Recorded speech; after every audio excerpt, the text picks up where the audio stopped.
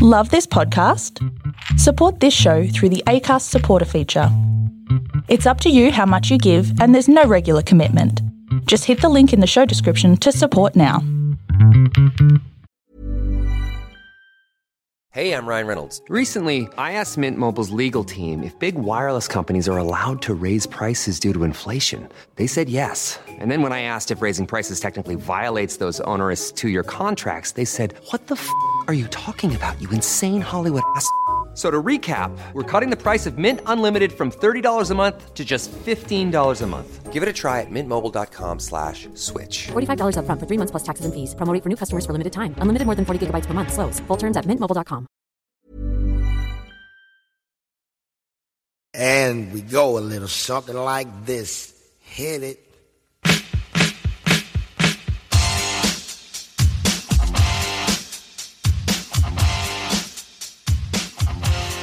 I dig it. Come on. Hey everybody, welcome to the Bowlology Report. Unfortunately, no Bradley Hodge today. He's a little bit busy, but I do have a special guest. He is best described as an international man of mystery. He grew up playing cricket in Footscray, Western Melbourne, went to South Australia, Tassie, England, the Netherlands, America. He's been everywhere. He was Test Cricketer of the Year back in 2001. It's, of course, Funky Cole Miller, live from Las Vegas. How's it going there, mate? Flam, how are you, buddy? Hey, we had our first 100-degree day today in April. Can you believe it? It's only springtime, but it's 101 degrees today. And, mate, how's it been? I mean, we're all in isolation. We hope everyone is staying safe and we're getting through this.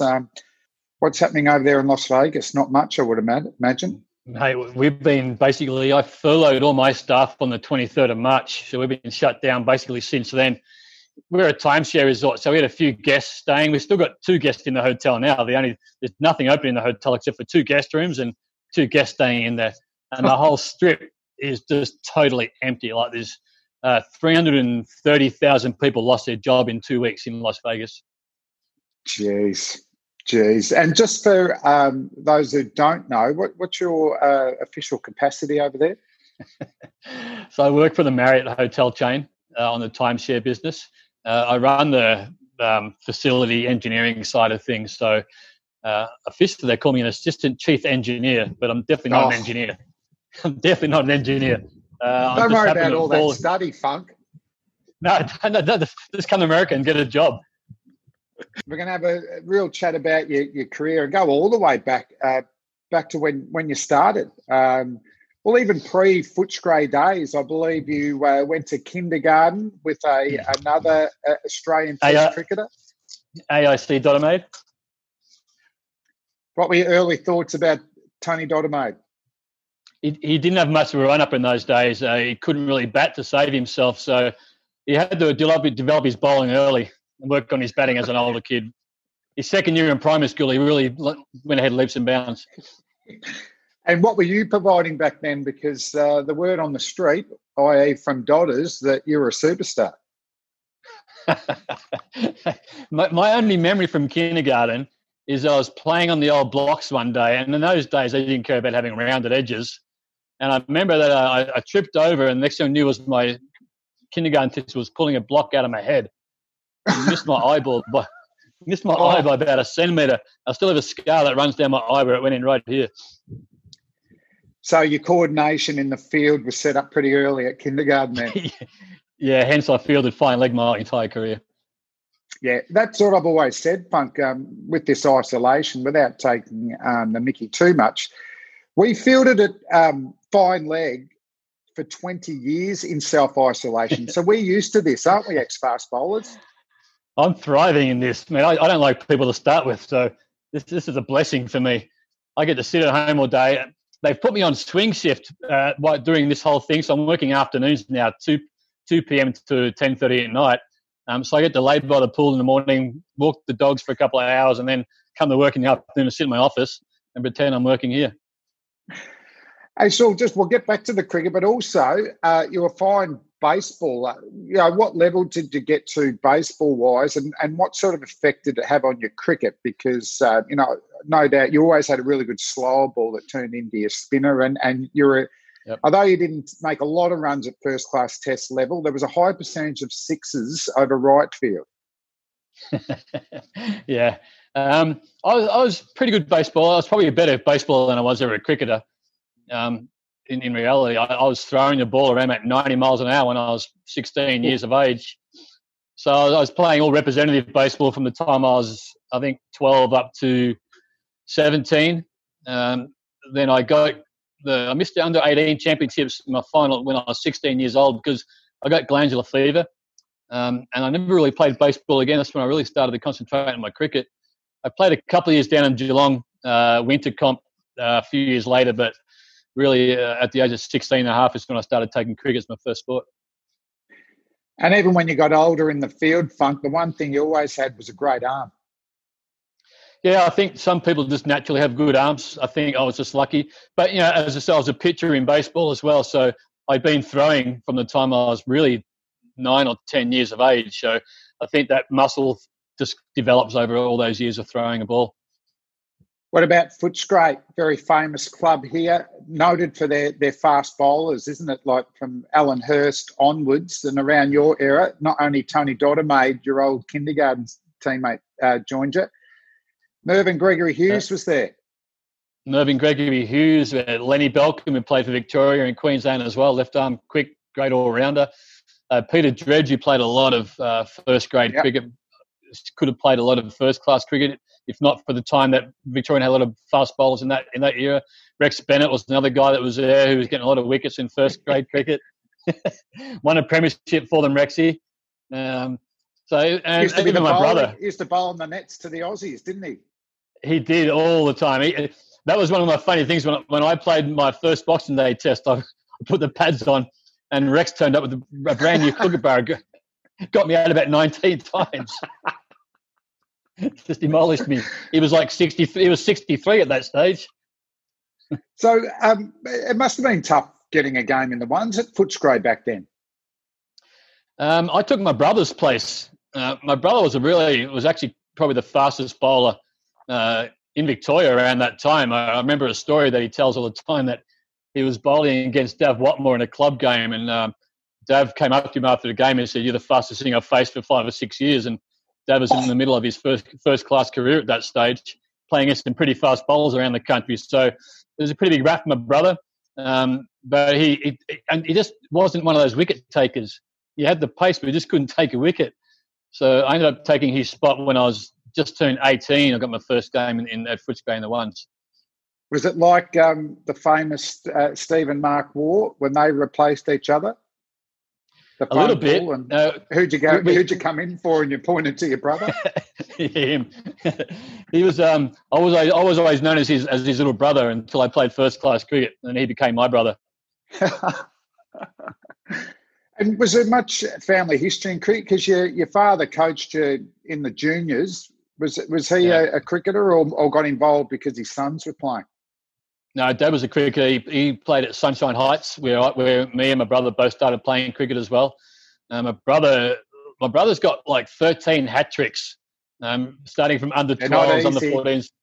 I know. Apparently, so I've heard you say a few times. What I was watching the other day was Warney dropping that catch again. Second hat trick.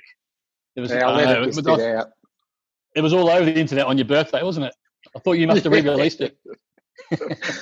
But back to your brother, 13 hat tricks. I grew up so jealous of my brother because you get a hat trick, they mount the ball for you.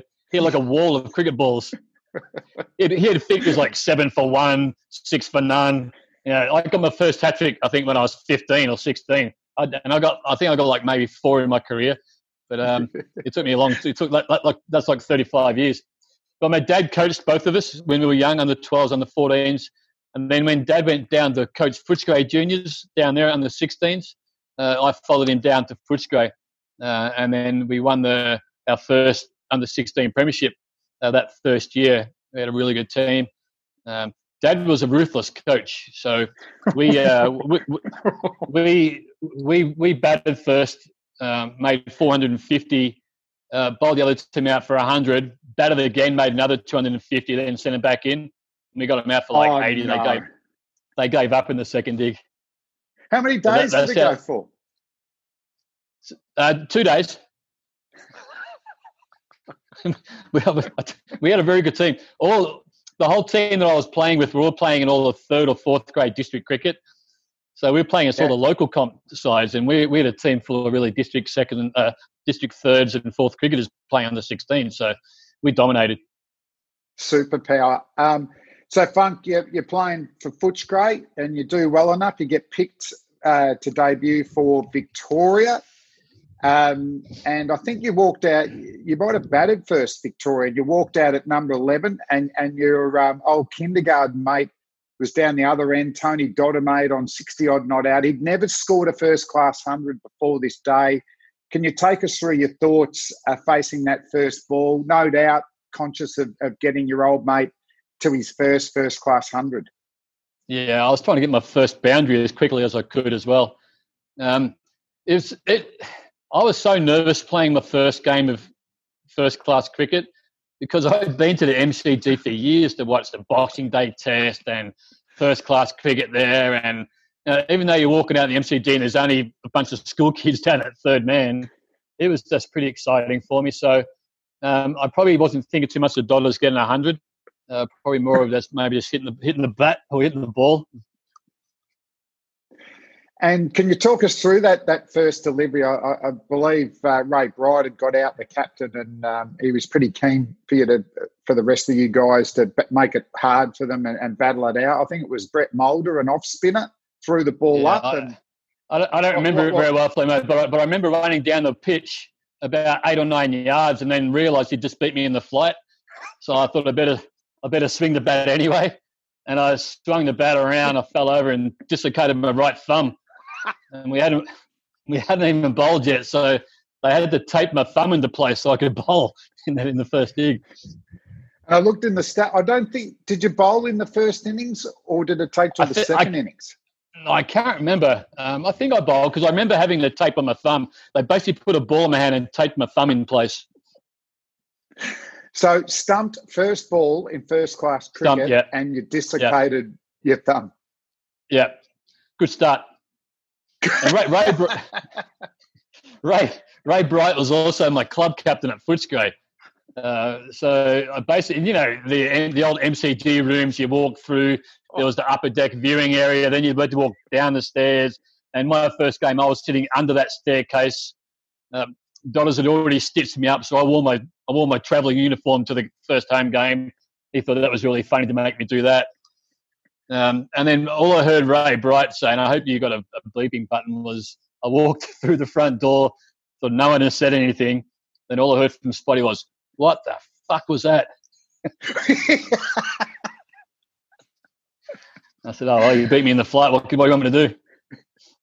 Just got a good one early, as Merv used to say. Yeah. It was a competition for spots in Victoria as well, wasn't it, with the ball? So where did the move to South Australia come from? Really, it was Dennis Hickey came on the scene in Victoria. And so I played that first game. Then we went to South Australia. No, I think I played 2 games against Sackers and Western Australia in Victoria.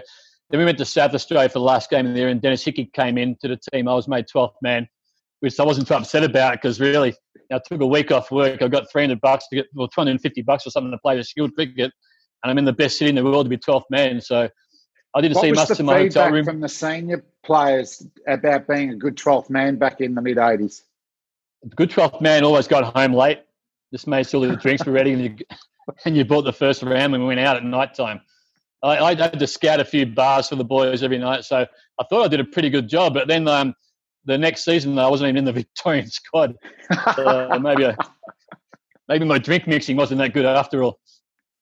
Bit of a but then I went to something did me. But I think it might have been it was either Dino. I think it might have been Dino that stitched me up.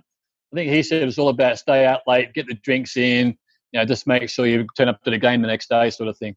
And so I took him to his word. I but spent your my coach match was Ian Redpath, who wasn't a big drinker or nightclubber. Correct, yes. And Dennis Hickey was my roommate. The funny thing was he borrowed my clothes every night and went out every night. He was playing his first game. So he was wearing my shirt, my pants. And he owns half of New York now, Dennis Hickey. I know, exactly, I know. I don't know how well he's He doing owes right you. at the moment.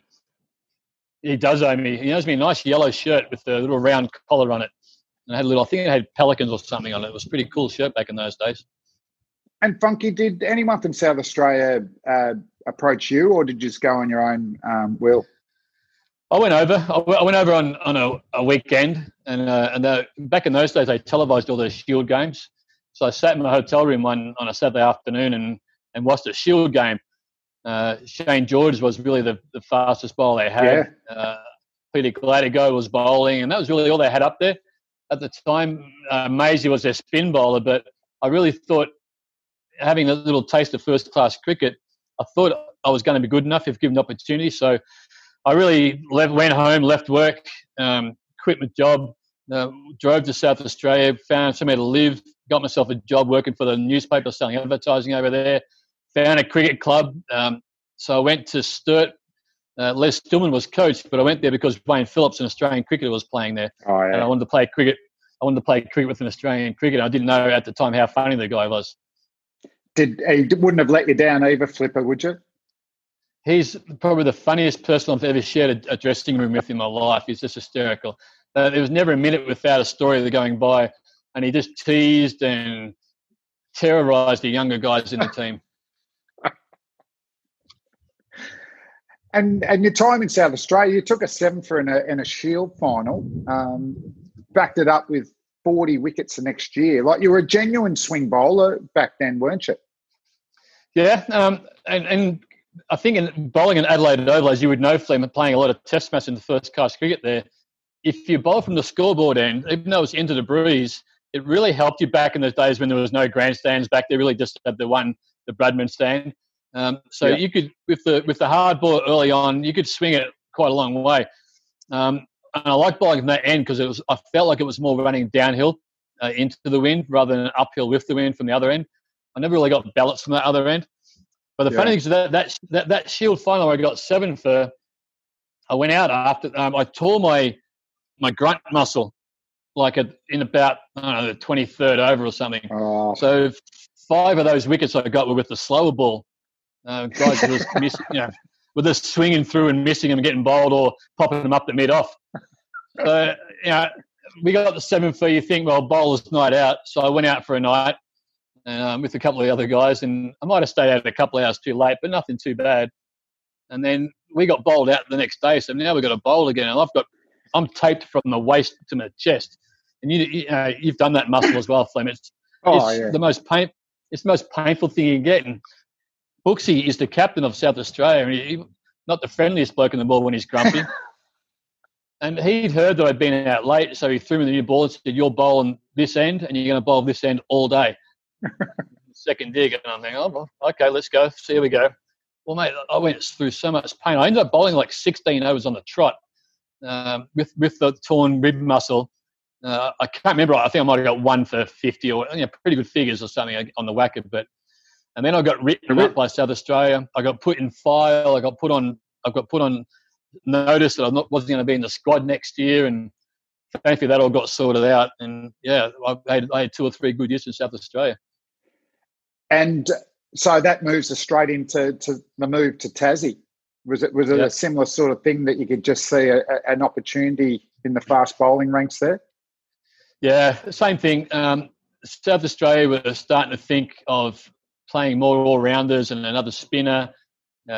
Maisie was struggling at the time with injuries, and he really couldn't run and do anything else apart from spin the ball a mile. So Peter McIntyre was heading over to South Australia. Joe Scuderi was the all-rounder.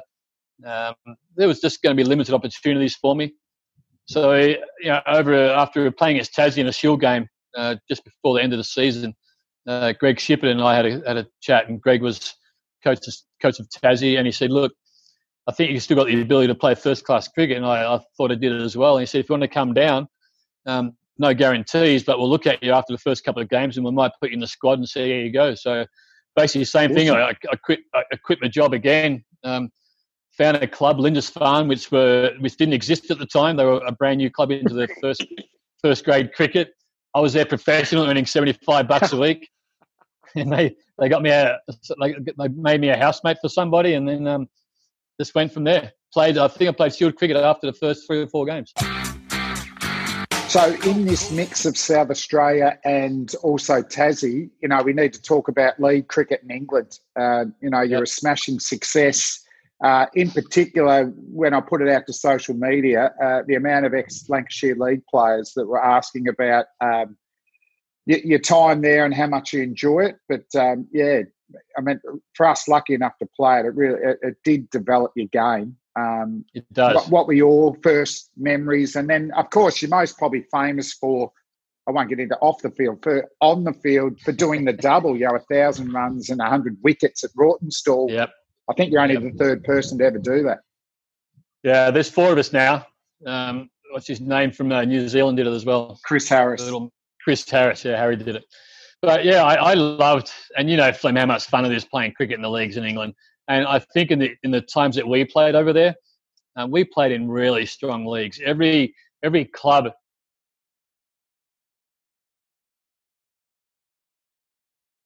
either West Indies, and it was just really, really good cricket. The amateurs were, I think, a class above they probably are now.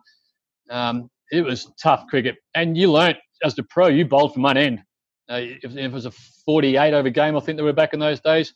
You were going to bowl 24 from one end, and you expected to bat 3 or 4 and make a 50 or 60 every game and get a team through to victory. So it teaches you a lot as a young kid. I first went over there when I was like 21 years of age to Preston in the Northern League. Had an all right sort of year, but nothing great. They fired me. The next year I went to Chorley in the same league. Again, I think I got 75 wickets or something, but I just couldn't make a run at that stage. So they fired me. Then I had a year off. Then I went to Rawtenstall in the Lancashire League. And in that first year, I did the double, and it was 1,000 runs and 100 wickets. And you've played there, Flem. The ground's not the biggest ground in the world, so it suited my batting. No. And it was a pretty hard wicket. We had a really good young groundsman, so he would roll the wicket hard and bouncy and fast. So when I was bowling off the long run back in those days, I could nip the old Duke ball all over the place.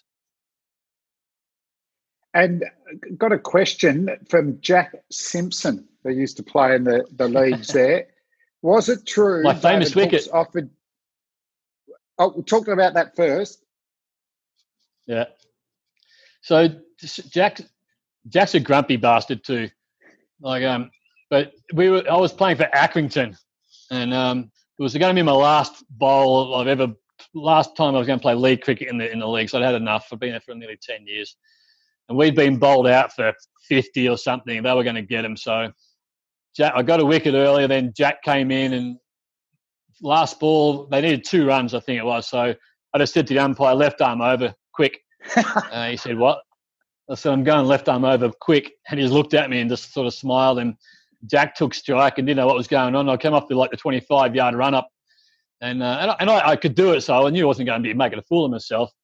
But it's just a perfect ball, seam up. It started outside off, nipped back to middle, then nipped away and took the top of off stumps. Jack played forward and just took the off bail off. So that was it for me for Lancashire League cricket. 1 ball left arm, 1 wicket. That's the biggest. I mean, we see Jofra Archer warming up with his left hand, but you were doing that in your Australian career, weren't you? And you're taking a bit of the Shane Warne, instead of a different delivery, you were talking up that you're going to bowl left arm spin in a test match. Yeah, I remember. I'm not sure if you remember. We were playing a Shield game in Victoria, and I think it was against New South Wales, and they were making. I think it was against Queensland. They were a million, and Pistol said to me, "You want to bowl left arm now? You can bowl left arm quick if you want." And I just couldn't bring myself to do it in a Shield game. I just thought that was taking a mickey too much. But the offer was put out to me, and I thought about it for a minute. I thought, no, I better not. Oh, geez, I'd love to have seen that. Just one of the highlights. You won one of the big. If people don't know the Lancashire League, to win the Worsley Cup is massive, isn't it? It's a round robin knockout, and you won it at Rawtenstall against Bake-Up. Roger Harper was an unbelievable professional, wasn't he? 7-2 fields. I remember my first game. I hit him inside out over cover, ran one, come back for the two, thinking, and he ran 30 metres, dived and caught it. And I'm walking off, and the three old guys go, "He's fallen for it again, Roger." It's an absolute setup. But in this game, you didn't get a lot of runs, and you took 9 for 25 in a final. Took 9 for 25, and Andrew Payne got the 10th wicket. We brought him on just to keep up one end so we wouldn't get a wicket. He got a wicket in his first over. So again, was it early or? Oh, no, it was late. It was like the 8th or 9th wicket. Yeah, so we brought him on just to give our other quick a rest and said, "Oh, Andrew, just bowl a few balls, just keep him outside off." And I think the idiot nicked one to the keeper and he caught it. So that was disappointing, but that was a great... My 1-9 for Enfield in the Lancashire League, I had the first 8 wickets. And there was a mix-up with the run-out, and the guy ran from square leg, and the crowd, because you got big crowds back then, didn't you? Yeah, they're all absolutely. yelling, and all my teammates are yelling, "Don't run him out, run him out." The keeper didn't even go to the stumps, right? The keeper refused, but this bloke at square leg ran up and took the bails off, celebrating, and wondered why no one was going up. I had the first 8. But I think I had 7. Yeah, there was the collections. You remember back in those days, Flem, you're right. For the finals, it was at Bake-Up. It was our local derby because Rawtenstall's just down the road, about 2 miles. I want to say there was 3,000-4,000 people there. The collection I got, and Peter Wood made 50 batting for us, a Lancashire League legend. I think he got like 150 pounds. And we're talking almost 30 years ago. I got, I think, 140 pounds, which for the pro to get that much money was a huge amount of money back in those days because people like to give to the amateurs more than the pros. Definitely. But 140 pounds 30 years ago, I can tell you what I bought a lot of was Scotch and Coke and beer. What was the nightclub next to Rawtenstall there? There was the Queen's, which was called Stickies, in the Queen's Hotel. Stickies in the pub on the corner. Yeah, and they didn't have a bar fridge. If you remember, they just kept their beer in a box behind the bar. When you got the bottle of beer, they just picked up a bottle and took the top of it. So I used to hate drinking warm beer in England. It used to drive me insane. And they loved you there. You were that social. Matthew Mott went after you, and they loved him. My 2 years at Rawtenstall had a professional who smashed them everywhere, but wasn't quite as social. Michael Bevan. They could not work him out. Bevo would get his collection, put it in his pocket and go home. Well, he got out one game and he must have had his keys on him because he walked straight to his car and drove out. and the thing is, the house that we lived in at Rawtenstall, you would know, was literally 50 yards across the road. Because I used to drive to the ground as well. I used to drive across the road. I used to drive to training. Sometimes I couldn't. Sometimes I couldn't drive home. The thing I love about those days, Flem, and I'm sure you had one or two of these guys at your club over there. They would come to training just to get away from the wife. They wouldn't train. They'd put their whites on for training. They'd sit in the bar until 9:30 at night, then get changed and go back to the wife. And they'd say, "I was at cricket training all night." No, it was a great time and a great, I think challenging and training time for developing cricketers. Yeah. But we need to move to, Tasmania. You had 1 year where you got 40 wickets bowling outies, but it was the record-breaking year, 1997, 98, 70 wickets. You took the most wickets ever in Shield. And this is where you started to mix up with spin. What percentage of that 70 was outies? What was spin? And what about the build-up to it? You obviously league cricket, you were bowling a lot of offies. I played in Holland. I was playing in Holland by that stage, and I was still signed as a medium pace bowler. But during the week, I'd stretch out. We played on mats, and they spin a lot. So I'd stretch out a mat during the week, and I'd get a bucket of cricket balls, and I'd just bowl off spin for a couple of hours every afternoon. So I did that probably 3 days a week for 5 months before I went back to Australia and said to Booney, I think I can be our spinner. That's really what we lacked in Tasmania. We had plenty of fast bowled medium pacers, but we didn't have a spin bowler. So really, Booney said, look, if you want to bowl a few in the pre-season, you can have a go. I bowled 1 or 2 overs at the end of the previous year against Victoria, and Ian Harvey tried to slog me, but he just kept mishitting me. And then I got someone out bowling a lefty. I can't remember who it was, but bowling around, and we got bowled in behind his leg. So I got one to land on the foot marks and spin back around him. So Booney thought maybe you can bowl a bit of spin. And once I knew he was on that game, I think Dino played and said you're the best domestic spinner he'd faced all year. That was the next season. That was during the year I got the 70 wickets. That was at the MCG. I got a 5 and a 6 for down there. And really, that's when Dino came out and said, yeah, this is the best spinner I've faced for, who knows how long. He's the best off spinner in Australia. And we know that he was friends with some of the selectors back in those days. So he was probably the guy that first brought me to attention of the media, which is pretty important when you're trying to make those Australian teams. And that's probably when people started to sit up and pay attention. But, Flem, when you have those good years, Flem, and you've been through this, you get a ball in your hand, you just think you're going to get a wicket every time you bowl. And that whole season was just incredible. I just felt like I was going to get wickets every time I bowled. What about mentally? How did you get used to having the confidence to bowl at that level? But also, when you get hit for 6 as a fast bowler, you might come back and bowl a bouncer. From a spinning perspective, you don't have that option. In all reality, not many people hit me for 6 when I bowled a spin. I bowled at 96 kilometres an hour, so I bowled at a pretty good click.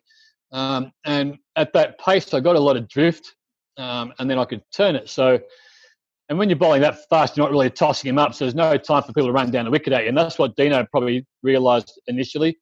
He tried to come at me a couple of times, but I was beating him in the flight. And the difference, my theory for bowling was not to beat you in the flight out of my hand, but to beat you 15 feet away from the bat. So that late dip with the extra spin I was putting on the ball. So that's why a lot of guys didn't come at me. I got a lot of wickets, bat, pad, and LBW bowling spin. And I think that was the key. The key to bowling it, though, was I practiced it all the time. In the nets, I'd bowl 45 minutes of medium pace, and then I'd bowl another hour and a half of spin, and then bowl 5 overs of medium pace, another 20 minutes of spin, and just got used to going from one to the other, and got to the stage where I could do it within an over if needed to be. And was it really just, you had a great slower ball, was that picked up through baseball pitching, like a curve ball? And then, people don't know, in the mid-'80s, not many fast bowlers had gun slower balls. Simon O'Donnell and Steve Waugh picked up later. So was your basic stock off spinner your old slower ball? Yeah, and I had really small hands as a kid. So when you throw a curve ball in pitching, you're supposed to put your 2 fingers together and rip across the ball. Well, I couldn't grip the ball that well, so I just dropped the ball back in my entire hand and rolled all my fingers over the ball, and that's how I threw my curveball. So bowling spin, I had a bit of a slinging action when I was young, so my bowling arm would go behind my back a little bit. So I would just drop the ball back in my hand. And Flem, because you bowled a similar off spinner as well, it actually was probably the fastest ball you bowled as far as arm speed. So that's where the deception was, but it came out 25 miles an hour slower. And that's where the other deception was. We got guys hitting it straight to mid-off or just playing and missing it by 2 feet. No, totally agree. Fastest bowl you could bowl. Yep. Quick arm speed, but your fingers and wrists weren't behind the ball. I remember facing in that 11 wickets you took at the G, and you were fast, but you weren't flat. There was a lot of overspin. So there was drop, there was curve, and you just didn't want to just go forward and try and block the ball front foot, because then you were just so vulnerable to that bat pad you were talking about. That's what I wanted you. I wanted you to try to defend against me, because I knew I was accurate enough to have a short leg there, and he'd be pretty safe 99% of the time. Wasn't going to kill my short leg or my leg slip. So, and I had this argument with Ashley Mallett all the time. Rowdy was all about throwing the ball up in the air and getting a loop on it and everything. Well, I'm 6 foot tall, and when I let go of the ball, I'm 8 foot tall now. Well, I don't know any 8 foot tall batsmen, so the ball's already above their eye line. The ball comes out of your hand going up anyway, so now I'm 8'6", and now all I've got to do is get the ball spinning hard enough that it's going to dip when it gets to your end of the bat. So the old-fashioned way of throwing a ball up in the air and beating guys in the flight. And I guarantee you, while you're in India at some stage, pardon me, there was some old Indian guy came to the nets and bamboozled all the Australian guys by bowling as slow, tossed-up off-spinners. I just didn't agree with that theory. I thought the more I ripped it and got you to stay in your crease, the more opportunity I had of getting you out. Well, you reminded me more of the late, great Bruce Roo Yardley, who was also a former swing bowler, also a former pitcher. So there had been someone similar to you in the past, I reckon. Correct. And he bowled with a split finger spinner as well, and not another non-traditional off-spinner's grip. So each to their own. I think if you're going to coach kids, you can't cough in Las Vegas with the coronavirus. So I'm trying to suppress my cough. I can't get it through the computer, can I? I'm not sure. I could take my earpiece out. They say it is airborne for a long, long time. It's so funny because people are so scared. It's allergy season in Las Vegas, so people are so scared to sneeze or cough in public in case people come out of the sky and wrap them up in tape and put them away somewhere. So I don't normally get allergies until I lived over here, but now I've got these burning allergies in my nose and I just want to sneeze and cough all day. Now, Funk, Australian selection, 33, 34, 98 Pakistan. How did you get the news? You know the answer to this, don't you? So I was in Holland and playing cricket. I was over there as the pro, playing for Haarlem in the first. They call it first class cricket over there. It was their club cricket. And I'd already been picked in the Australian A team. We were going to go England, Scotland, Ireland. And this guy from Channel 7 Tasmania rang me up. I'd had a couple of beers after a game. And he's like, "G'day, Colin. I forget who it was, which channel. Let's say, hey, it's Paul here. Just want to talk about you just got picked in the Australian team. What do you think about that?" And I'm like going, "Yeah, I know, mate. I'm going to England and Scotland and Ireland in about 3 weeks' time." And he went, "No, you're in the real Australian team." And I went, "Fuck, you kidding?" But he didn't tell me I was on live TV at the time, though. So that went across live in Tasmania, that's not my fault. When you work in the media film, you're supposed to warn somebody that you're on live TV. And what about the trip, mate? It was a remarkable trip, wasn't it? We won there for the first time for 40 years. There was no Warne, but Stuart McGill was unbelievable, and yourself. I don't know if it was your first wicket was Salim Malik bowling outies, wasn't it? But then the big wicket was you provided Heels the record catch. Who would have bet on Salim Malik getting out to a guy playing his first test in the fifth ball of his first over? The odds on that? Odds are 1,000,000 to 1. He made a fortune. And then Wazir Akram caught behind bowling over the wicket to Heels. Took a great catch, really, because I imagine for a keeper, when you got an off-spinner bowling over the wicket to a lefty, he's probably blinded the whole time, and the ball bounced and spun a little bit, and Heels caught it up there. And one of the photos that takes pride in my bar at home, because I got a hold of the photo, got Heels to sign it for me, and it hangs very proudly in the bar. Yeah, and there were some pretty good celebrations there as well. But through the career, do you have a favourite? A Test match. You got 10 for against the West Indies in Adelaide. I remember that great victory we had down in Hobart with Langer and Gilly, and you were 12th man, but you celebrated more than anyone. Well, I always do. What are some of the memories? There was a couple of games, like getting the 10 for in Adelaide for a man of the match performance, and like sport's not all about winning awards and stuff, but it's just nice. Well, I thought it was nice to win a man of the match, because to me it was the thought that I really contributed to my country winning a Test match. So that was a pretty proud moment for me. I was talking to someone else recently about that summer and Brian Lara, and I was reminded that I got Brian Lara out 6 or 7 times in that summer. So we played him in a first-class game against the Vicks. I got him twice there as well. But I think I got him for 185 in Adelaide. It was like 100. It was 146, I think, in Melbourne when I got him. I got him in the West Indies once as well when he was like 160. So I don't think he minded facing me, but I eventually got him out. So I think he was had rabbit ears on him for a little bit. But he was I out think fatigued. Hey, you got Stephen Fleming 4 times, though. You got the lefties out. Yeah, I like the lefties bowling offies. I always back myself against those guys. But I think my favourite moment in all the Test matches that I played was in Antigua, batting against the West Indies. Well, you led me in beautifully here because you're a baseballer. I've looked up, Swill, you made 174 Test runs and you hit 8 sixes. So about a third of your runs were in sixes. And I think and the 90 were against the West Indies. I think it's the most famous one. And there was a heap of questions on social media. Thanks for that. Well, they asked, did Kirtley say anything after the second six? That wicket was pretty flat, and people have asked me this. It was bouncing fairly. You knew if he bowled it short, it was going to bounce chest high. If it was up there, you could go forward. I didn't think he was bowling that quick, to be honest. But I had one of those days where I was on, even though Warney had backed away and hit one to the slips, and then McGill had got out pretty quickly, and Tugger wasn't too keen to get down my end as well. So. And the first ball I faced was from Courtney Walsh, and it nearly cut me in half. It pitched 2 feet outside off stump and nearly hit me in the guts. And I thought, oh, this could be fun. Like, the keeper was standing so far back, I thought, oh, hang on, maybe this guy is a bit quicker looks from the change rooms. But I got through that over, and then on the sixth ball, I sort of fended one off my hip, and Tugger called me through for a single. I'm thinking, hang on, is there 2 there? He goes, no, just 1. So we get the 1, and I look around to see who's going to bowl the next over, and it's Curtly Ambrose just standing about 70 metres away.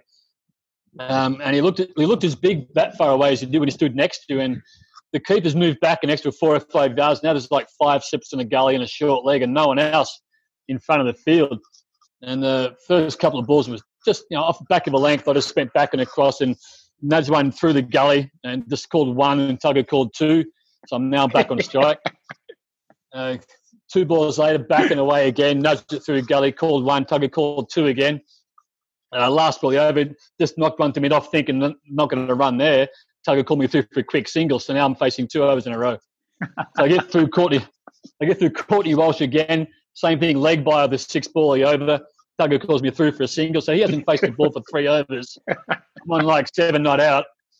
Now Ambrose is bowling, and he bowled this bouncer to me, and it didn't really get up that much, but to be honest, I saw it early, and I just swung at it, and it hit the middle of the bat and flame. You hit a sweet ball, you don't need to look where it's gone, you just knew where it was gone. And I never really aimed down when I played pull shots, so I always aimed up.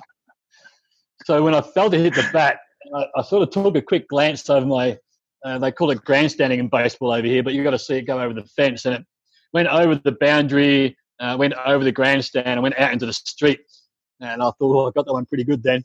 And Steve Waugh just came down and nearly just bursting out laughing. And Curtly Ambrose, I could feel him standing behind me, but I didn't want to turn around and look at him. So I just kept my head down. Tugger said, good shot, said thanks. Walked back to my mark and sort of took guard. And then all the windy started chirping, put him on the ladder, Curtly put him on the ladder. And I'm thinking, oh, he's probably going to bowl another bouncer. So he went around the wicket, which was even scarier.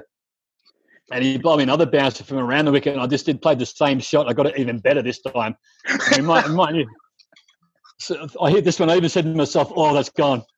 And that went in front of square over the grandstand again. And by this stage, Curtly's breathing down my back. I know he's there. I can feel him standing right behind me. The West Indian crowd are pretty excited because they like to see sixes hit. And I'm thinking, I'm in trouble here. Don't they? Yeah. Well, they love a hook shot, yeah. So then he goes, I get through that over. I get through the next over. I'm still on strike. So at this stage, we've put on about 40. I've got 39. Tugger's faced 2 balls so far. And he goes off the long run. He goes back over the wicket. And you just see he ran in fast this time. And he dropped it short, and I saw it. It was shorter than any other ball he bowled, so it was going to bounce off my head. I'm having a crack at this one. I got a top edge. It skimmed off the top of my helmet and went one bounce into the sight screen for just before. And Tugger came down and said, mate, that ball nearly killed you. I said, yeah, but I saw it early. I really should have made 100. I kicked myself. I should have made a test match 100. So I saw off Walsh and Ambrose, and a freaking Jimmy Adams got me out. Caught at mid-wicket. The only person in front of the freaking that wasn't on the fence. He bowled me a long hop, and I I was so tired from hitting Kirtley for 6 that my forearms are cramping up. I hit it straight to mid-wicket out. Yeah, but you're probably the only Test cricketer that can say that against Curtly Ambrose. I had fun that night. Dizzy was cranking me up in the casino there, and I was AB was our chairman of selectors back in those days, and Yes. I didn't know he was standing behind me. And the boys were cranking me up about hitting Curtly in front of square for 6 a couple of times, and I was sort of bagging AB for never having done that in his life, let alone get him off the square. And only to find out after about 10 minutes that AB was sitting right behind me. He's hit that very well. That's gone. That is a huge hit by Miller. Out of the ground of Curtly Ambrose. He'll boast about that. And just 18 months later, you're Australian Test Cricketer of the Year. Yep. Again, amazing. If you vote for yourself often enough, it's amazing what can happen. You always got to Mark give yourself Waugh at least always one said that to me. Junior was big on that. Give yourself at least one. But I had a pretty good year. I had a couple of good Test matches. It was really enjoyable. That night was memorable for a lot of reasons, but mainly one for I sobered up in like 2 seconds. Was the first thing when they announced I finally won it after the countback with me and Slats, because we were drinking. Because you're not expecting it, are you? Yeah, we're all on the same table, weren't we? Yeah, and every time one of us got a vote, we had to drink what was in front of us. I was drinking red wine, so I'd probably had a bottle and a half. It was a stitch up because if you remember, we were sort of the B graders, and I'd played one day as at the start and got like 4 1 votes, so that's 4 skulls.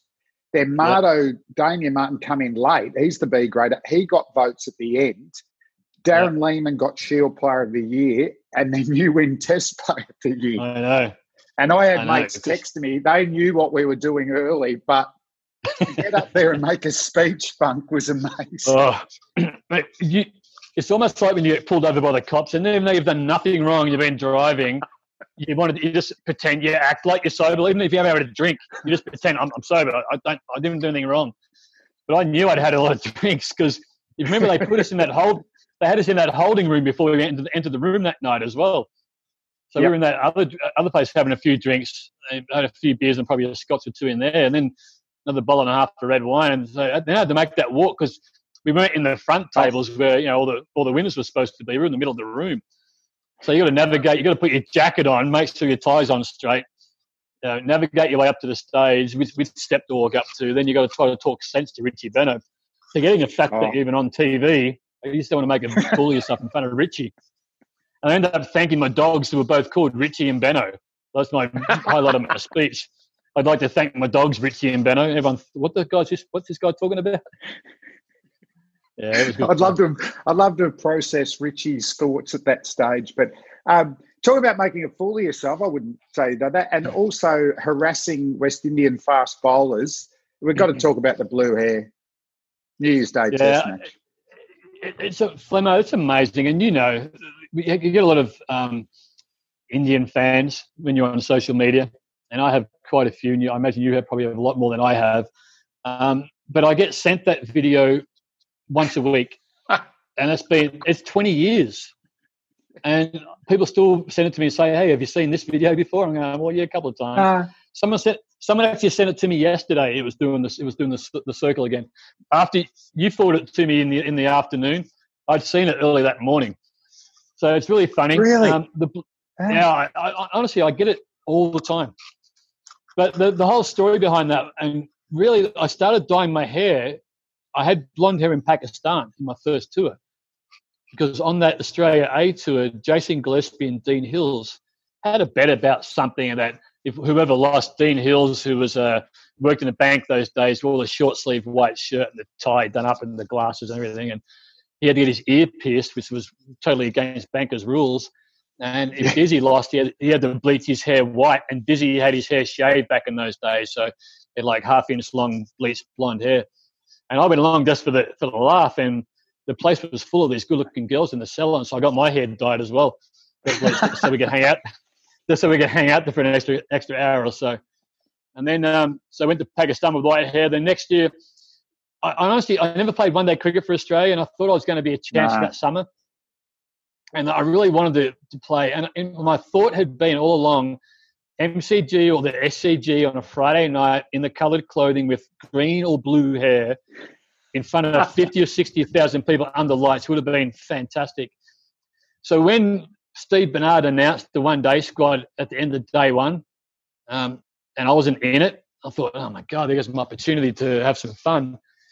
So I rang the hotel straight away and got the concierge just to order a hairdresser for me and just tell her to bring in some hair dye. And, she just happened to bring in sky or dark blue, whatever you want to call it, Australia blue. So it could have been any colour that she brought in. Could have been any colour. She just happened to bring in blue.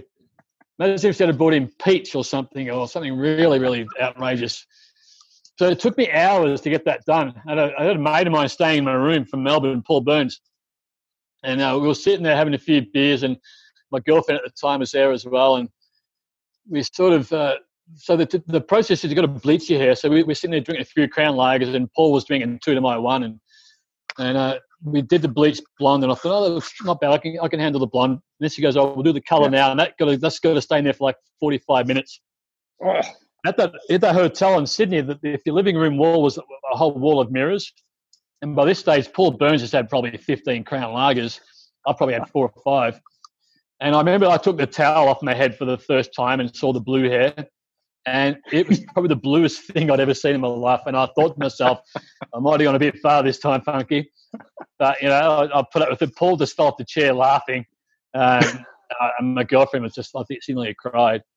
But I thought, how am I going to get away with this in the morning? So we went to the ground in the morning. I just didn't go do a warm-up. I sat in the back of the team bus and had my floppy on and my tracksuit with the collar turned up and sat in their room and had a can of Coke and a smoke and had a massage. And Tugger came in and said, righto, boys, I think Casper was playing that game. Casper was going to bowl the first over. And I said, mate, I got to bowl the first over. And he's going, what are you talking about? And I took my hat off and said, I spent $350 in my hair last night. There's 25,000 people outside need to see this today. So Tugger changed the team plans and let me bowl that over. And obviously the great vision is Courtney Walsh, isn't it? And there's great commentary from Michael Holding and Bill Laurie. But What about Walsh's reaction? Well, Rudy Kurtzen was the umpire at that end, the South African. And when I handed him my hat, so I was just standing next to him with my hat on, with my cap on. And Courtney Walsh is not the fastest bloke to take strike. He's looked around the field. He's looking at the leg, short leg. There's no one more than 30 yards away from the bat, but he's observing the field and he's marking centre again and looking around and marking centre again. And Rudy's saying, give me a hat. So I'm just waiting for Courtney to get ready. Courtney finally looked up and I handed my hat to Rudy, walked back to my mark and started to run in for my first ball. And that's when Courtney really looked up to see me. That's when he pulled away and just started laughing. And what you don't hear in that video, the footage that you see, is Courtney Walsh walking down the Rudy Kurtzen when he walks in and says, who's that man bowling to me now? Just making sure who it was. Oh, absolute gold. It was a good laugh. It was never done to take the mickey out of the game. It's just me having fun. I am lost for words. What is that? Well, it suggests that he's saying, I'm Colin Miller. I bowled. Courtney Walsh is laughing. You can't believe it. No, and I loved how Steve Waugh was a great captain that way, isn't it? I loved him as a captain where if you had an idea against the team plan, he backed players who backed themselves, but he didn't mind a bit of fun either. Yeah, and that's what I always say when I get asked the difference between Mark Taylor and Steve Waugh was, in my opinion, Mark Taylor, everyone knew it was his team and he made all the decisions and he sort of set the fields for you. He'd win the toss and do what he wanted to do. And I think Tugger, when he became captain, really gave everybody in the team an equal voice and an opportunity to have their say. And I think that really helped a lot of young guys coming into the team as well. Funk, couple of last ones here. A lot of the questions were, are you involved with USA cricket? You got your finger on the pulse over there? Yeah, well, I've been here for 12 years now. And when I first got here, and I've been coming here for 17 years now, the USA cricket was going through a lot of scandal. it had been suspended by the ICC a couple of times.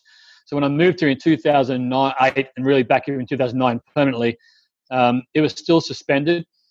And I had been approached by a couple of people who said they were involved with cricket in America, but you never really knew who they were. Then I was officially approached when they had an Australian guy come over to take over as CEO. And he asked me if I'd be interested in coaching the team, which I was. But my issue was there was no guarantee you're ever going to get paid over here.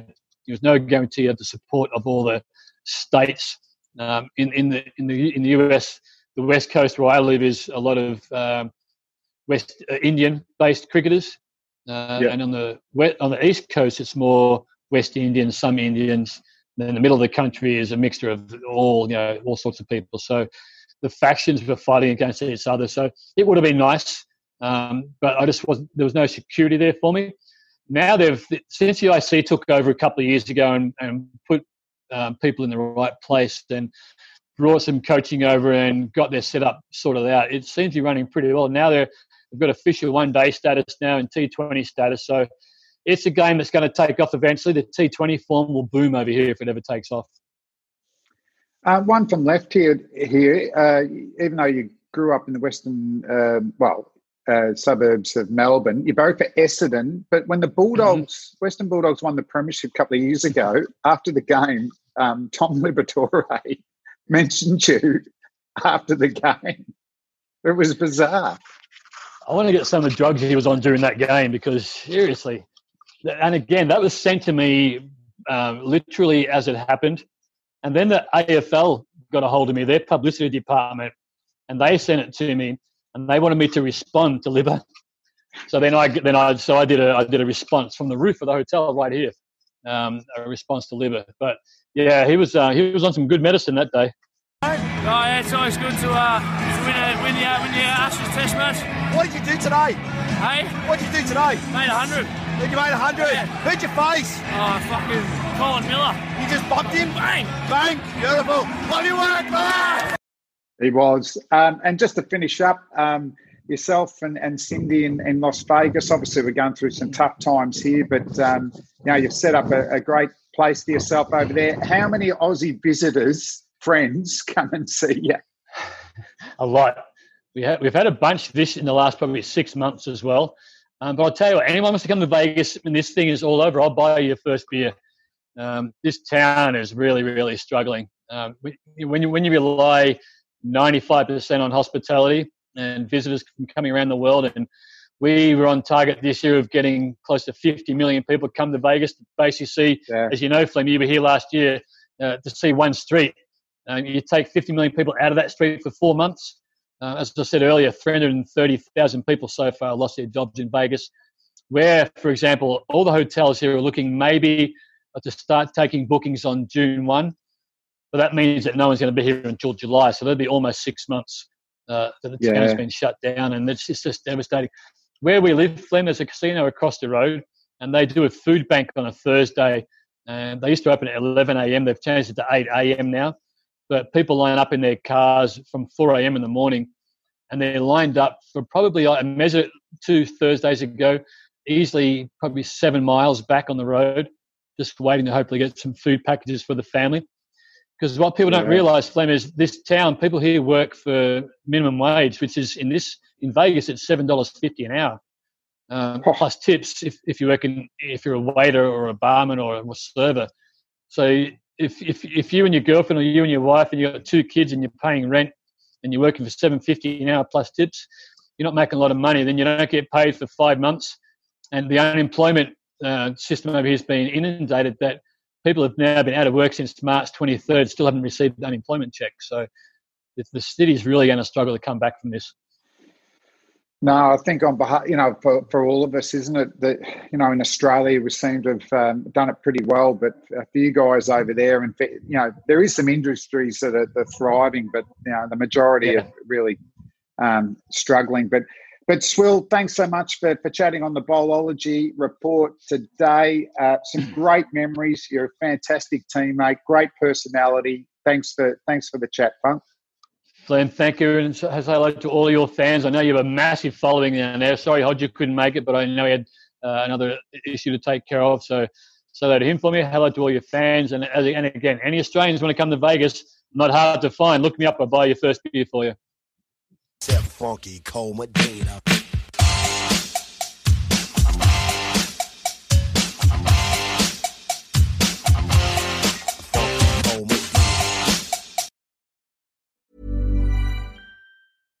Every fan knows the right player in the right position can be a game changer. Put LifeLock between your identity and identity thieves to monitor and alert you to threats you could miss.